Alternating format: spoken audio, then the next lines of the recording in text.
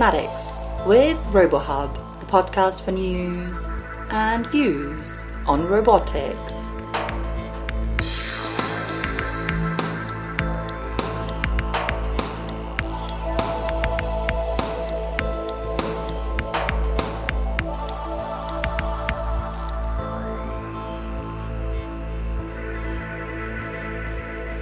Hi and welcome to the RoboHub podcast. Today we'll be hearing from David Mindell, professor at MIT, as well as CEO and founder of Humatics, a company that seeks to revolutionize how people and machines locate, navigate and collaborate. Localization is really important for mobile robots designed to work autonomously or alongside humans in a variety of settings. And while progress has been made over the years to improve localization software and applications, current solutions are often limited to indoors and controlled environments and are relatively inaccurate when used in rapidly changing settings or outdoors. Microlocation has been suggested as a potential solution to localization issues. Microlocation is the process of accurately pinpointing a person's or a robot's location using a number of different localization technologies.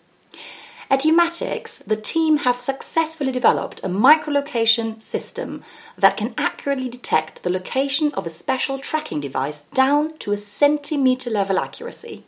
And they are now working on getting this down to a millimeter level accuracy. Our interviewer Abate spoke with Professor Mindell about Humatics' current products, their applications, as well as the company's plans for the future. Hello, and welcome to the RoboHub podcast. Could you please introduce yourself? Hi, my name is David Mindell. I'm a professor at MIT and the founder and CEO of Humatics. Hey, could you tell us a little bit more about Humatics and what the mission statement is over there? Sure. Humatics is the first four letters of human and the last four letters of robotics. And we're building a world where people, robots, and infrastructure can locate, navigate, and collaborate safely and productively with each other. We do this with a technology called Microlocation and spatial intelligence, which provides precise positioning for the built environment. And we're solving amazing problems for our customers that create a tremendous value for them. And so this technology is the large function of it is to be used for the localization of robotics?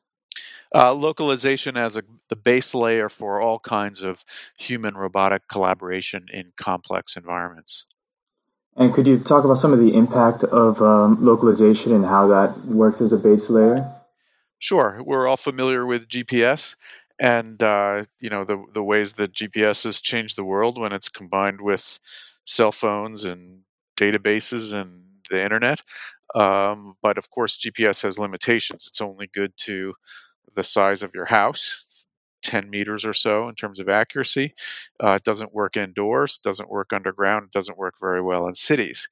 And what we do is provide microlocation systems that are hundreds to thousands of times more accurate than GPS, and they work in all of those complex environments, which is where most people and most robots live and work these days. Are there other forms of doing localization aside from GPS? Well, people are working with LiDAR-based systems, which refer to pre-stored maps, and those have their own strengths and some weaknesses. And people use camera-based systems, and there are many different forms of navigation. Navigation is always a systems problem. There are always multiple sensors you need to solve the problem in particular environments, but we provide absolute referenced radio-based navigation like GPS does. And so you tell any robot where it is and you've done half its job for it, and you free up all the resources and the cost on that robot to do other things that the robot is trying to get done. What are some of the other shortcomings of, say, LiDAR or computer vision systems or multi-sensor fusion systems to do localization? So LiDAR is laser-based systems, and they've performed exceedingly well in very highly structured environments where you kind of know where the hallways are and you have a lot of walls and things to refer to. They don't do so well out in the open. They don't do so well indoor, outdoor, where you might have rain or snow or fog or even bird poop on the sensor. Um, and they don't do well in dynamic environments where the structures around you are moving very constantly, and a lot of factories or container terminals or places where you have a lot of inventory moving through a warehouse. The structure can also often be quite dynamic. So LiDAR has trouble in those kind of environments because they can't refer what they see to a fixed map. Um, Vision systems have limitations that we're all familiar with from our own eyes. They either don't work well in bright sunlight or they don't work well in darkness. They can be fooled by various kinds of optical illusions, and they're quite limited in their um, distance that they're able to see. Um, Sensor fusion systems are all good. Basically, that's just a way of saying you use each of these sensors for what they're good at and combine them in algorithms to create the best possible solution out of all of them. Mm-hmm. And what are some of the products that Humatics is producing? So we build a spatial intelligence platform, which is both hardware and software that enables a particular environment, like a warehouse or a factory or even a train line, to be equipped with microlocation and enables centimeter and even sometimes millimeter accurate precision measurement of many different types of targets. And then that data goes into a software platform, and you can track where all of your forklifts are moving on the course of a day. The drivers of the forklifts can know where they are and do different types of zoning or directions, or many similar applications to what we're used to with GPS in the outdoor environment at large scale, operating in the built environment at local scales. So is this a physical small product that you attach to, say, a forklift in order to track? It is. Think of it like a kind of cell phone sized beacon that you put on the forklift, and or on a robot, or on a hand cart, or even in some safety critical situations on a worker's vest. And so you're able to know where things are, where they should not be, alert them when they get into safety critical zones, and again, all the power of data analytics to improve throughput and efficiency and safety. Mm-hmm. And does this require some infrastructure in place in the establishment to work? Yeah, so we place a number of beacons up in the ceiling or along the track or along the area where the things are, and those are hundreds of meters away from each other, and then the beacon on the forklift talks to the beacons in the ceiling or around the infrastructure and communicates that way. So it's a beacon to beacon based system. And how are they communicating with each other? They communicate using very small radio frequency signals, ultra wideband signals that are sort of live below the noise floor in a very robust way, and they measure the speed of light and they know the speed of light. They measure the amount of time it takes the signals to travel from one beacon to the other. They factor out all the complicating reflections and all the things that confuse other types of systems, and they make very precise measurements of where they are. So it's always an absolute reference systems. You always know precisely where you are, not only relative to the wall that you're next to. Mm-hmm. And how does it know the absolute position with respect to the entire world in the similar way that a GPS system would? Well, absolute position relative within the environment that you're in. So if you're in a factory, you have a coordinate frame that lives within the factory. Absolute position on the face of the earth, which most indoor applications are not that concerned with. You can always register it into a GPS fix on the factory itself.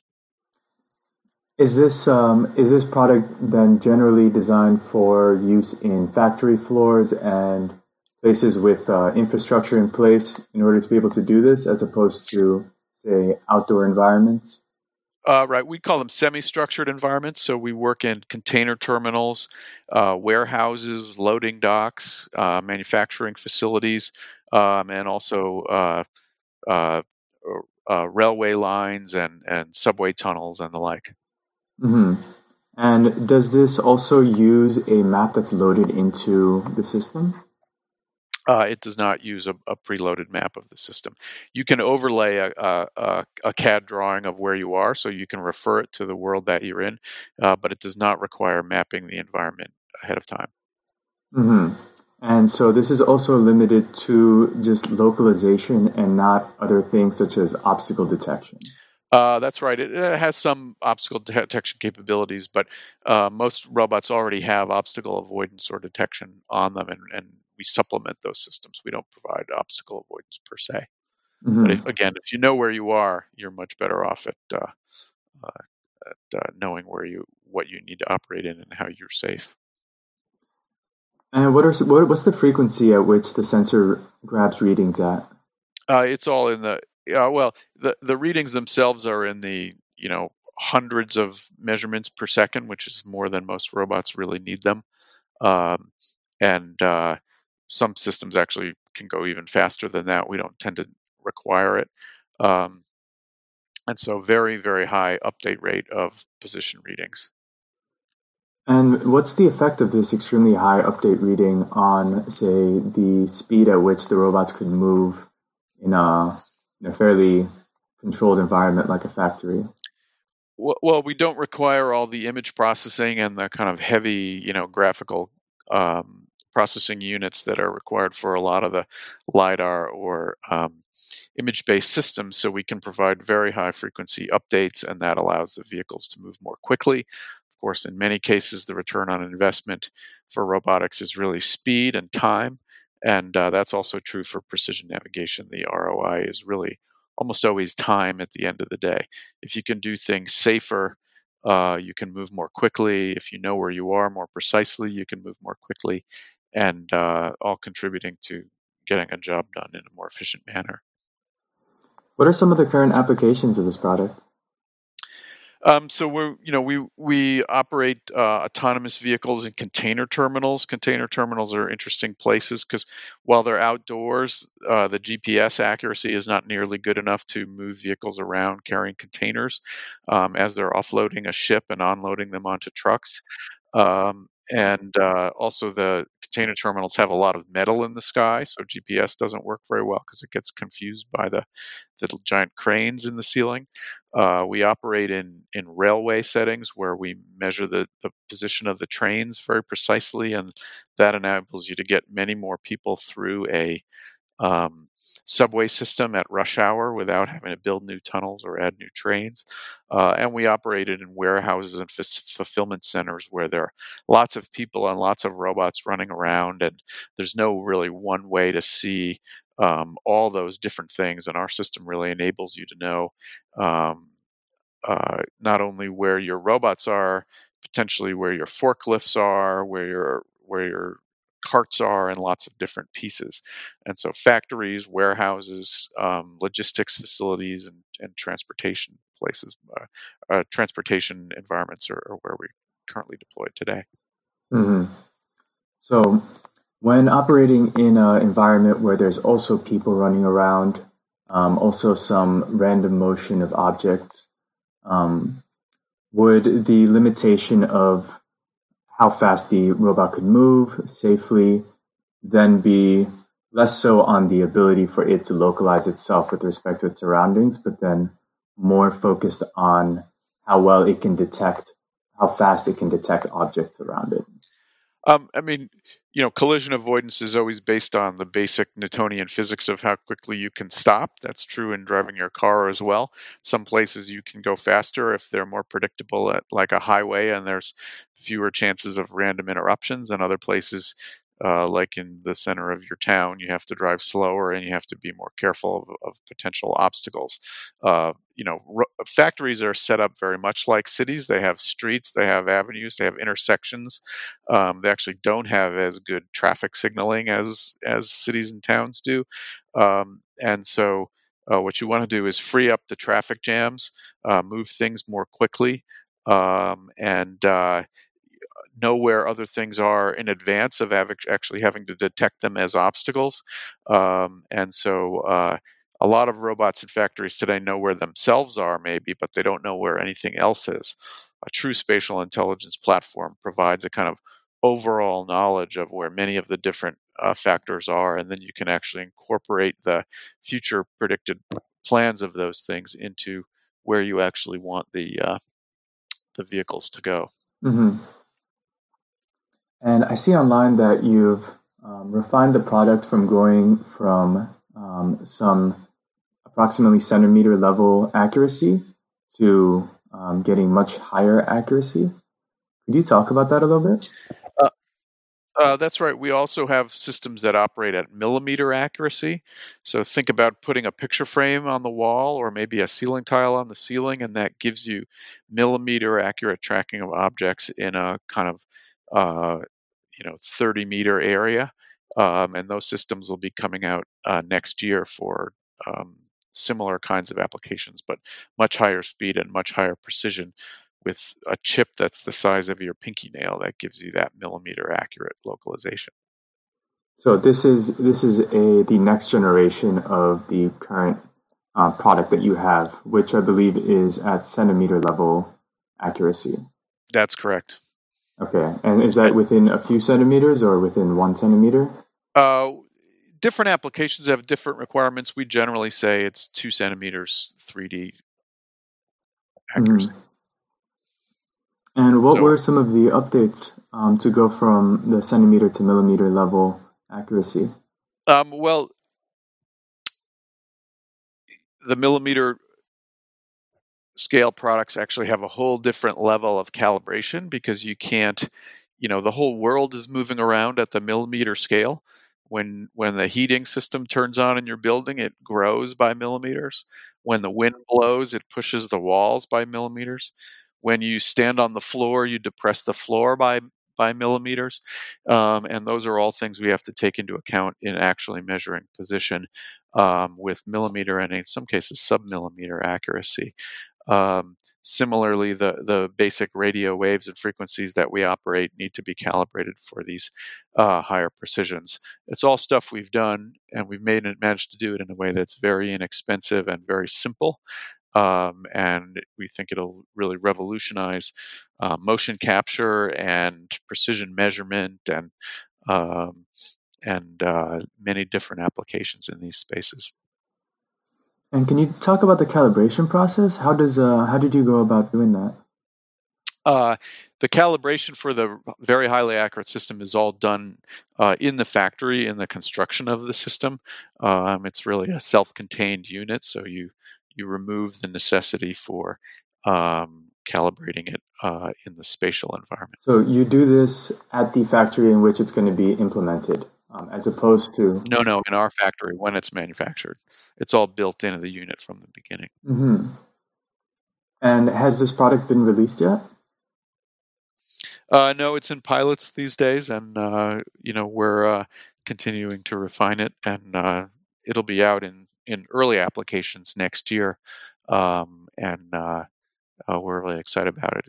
It's a whole new way of thinking about how we move through the world. When you measure, even if I try to hold these things still at the millimeter precision, my entire body is moving in the millimeter world all the time. My breathing is reflected in my body's motion. My speaking, my balance is in there, and there's just a tremendous amount of new kinds of data that we can get from the millimeter scale systems that really no one's seen before. And what's the noise behavior of this system? Is it does it behave differently depending on, say, the weather, the environment, it does not. Other external factors? All of our systems are calibrated to their specs, independent of temperature, and they work in rain, fog, sleet, snow, lightness, darkness. They're radio frequencies are, of course, independent of all those things, and they're also robust to interference from cell phones and Wi-Fi and all the kinds of RF stuff that lives in the environment. Mm-hmm. And are there any limitations that you came across when going from the centimeter level precision system to the millimeter one? Say, is there a difference in the amount of robustness of the measurement? There's no difference in the amount of robustness. As I mentioned, millimeter is a whole different level of precision and accuracy. And one of the challenges with calibrating the millimeter scale system is we don't have any other measurements that are actually more precise than the ones we make. And so it's always hard to build the best ruler in the world without buying very, very expensive exotic measuring equipment, which we can do, but we don't ask our customers to do. So whenever you measure something, you always have to ask, compared to what? And we spend a lot of effort, and we've developed a lot of technology that we have very precise data and very precise um, empirical support for all of the accuracy claims that we make. In fact, we measure most of the other navigation systems more precisely than they're able to do on their own. And what are the cost points of these two products? Are these devices bought as a full system for a warehouse? The full system for the warehouse, we generally price it as far as the beacons themselves, and then there's ongoing microlocation as a service, which depends a little bit on what the precision points are and what the use cases are, and we sort of charge, by the month per robot in a warehouse or a factory setting, and and then the hardware itself is very modest compared to the value that's created by unclogging the traffic jams in factories and warehouses. And then the millimeter scale systems are also very inexpensive, and the chip that we're coming out with will bring that into the realm of many different types of applications. And so what type of applications does microlocation unlock that were not previously possible? Well, think about the factory of the future or the fulfillment center of the future, which is a true harmony of people, robots, and infrastructure working together in a beautifully smooth, coordinated, and safe way. It's much more productive than having all the robots walled off in one area and the people in another area. Think about understanding how to optimize the human performance in a way that's both healthy and safe for the workers, and also very highly efficient in the way that they move. Think about people and robots working truly collaboratively next to each other, not just where one won't kill the other, but also where when the person is ready, the robot hands the tool, hands the parts to the person, and vice versa. And we really have a kind of fluid augmentation of human work at large scale for the way we're all going to have to work in the future. Do you see applications of this product outside of the warehouse and industrial environments? We do. There are many applications in the medical world, and fitness and sports, and gaming and other areas. We're a startup, so we've chosen to focus on the industrial arena as the place with the most immediate kind of hair-on-fire problems we're solving, and then we expect to build a future where microlocation is increasingly ubiquitous. And in 5 years, we're going to look back at 2019 and say, can you believe it? We didn't know where anything was. Mm-hmm. Yeah, and you were speaking about being a startup. So you also recently raised a round of funding. That's correct. Could you talk about that a little bit? We're a startup. We need capital to keep going, to build up our technology and our teams and our commercial operations. And, we have wonderful investors who are very supportive of what we're doing and really share our both immediate vision and our long-term vision for the company. And what were some of the goals that you guys had with the last round of funding that you raised? I believe that was in January of 2019. That's correct. Yeah. So what are some of the objectives with using that money that you raised? And how much did you raise? Complete the productization of the technology. Continue to build out the software stack, continue to build out the team and facilities that are required to both develop and demonstrate the technology, and really capitalize the go-to-market and get the technology out there to the customers who need it. Mm-hmm. And there's also, as you mentioned just now, a software aspect to this product. Absolutely. Yeah, and so does this allow for the consumer, the warehouse, to modify it, maybe use an API to customize it to their own warehouse? Absolutely. There are APIs for the spatial intelligence platform that can allow you to set up the business rules for how you'd like to think about your spatial intelligence, how you can get the data in and out, how you can get the data logged, and all of the higher level analytics about where have I been and where is everybody going and where am I spending the most time and where can I find improvements in efficiency or safety. So you can do a lot of, say, data tracking, event tracking on how the system's operating. You spoke about spatial rules. Can you describe what those are? Yeah, think about a safety zone that says when there's a worker in this workstation, the robot shouldn't come within 5 feet of the workstation, or when there's a robot approaching this intersection, if there's another robot approaching, make a decision about which one goes first and slow down a little sooner so you don't actually have to pull to a stop and you can let the other robot go through. Those are all the kind of business rules and logics that you can begin to deploy once you actually know where things are. Or another one, just think about speed limits. We have customers who have forklifts that have speed limits, but the forklift drivers don't actually have any knowledge of how fast they're going. So give the forklift driver the number of how fast they're going in miles per hour, and then turn the number red when they go above the speed limit. Mm-hmm. So this does have some applications for feedback to people directly on the floor. Absolutely, yeah.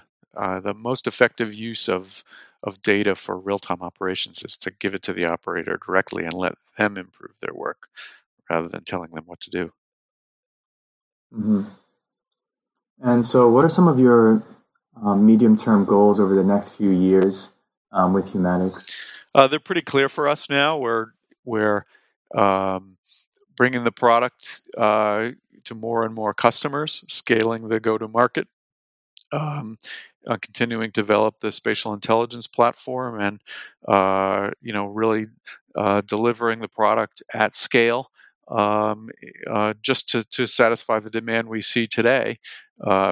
Then, as we do that, we begin to branch into newer and newer dimensions, bring the millimeter scale to market in the appropriate places for it, and again, continue to build microlocation as a key idea for how we're going to work alongside machinery in the 21st century. Thank you very much for speaking with us today, David. Great. Thanks for your time.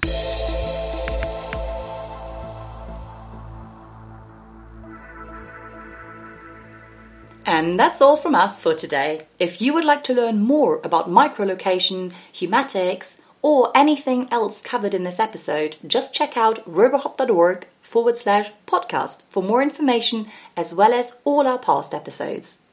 And if you have an idea for something you'd like covered on the podcast, let us know by emailing our president Audro at audro.nash@robohub.org.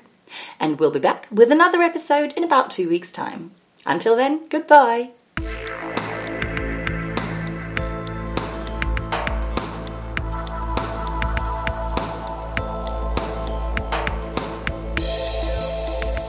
Humatics with RoboHub, the podcast for news and views on robotics.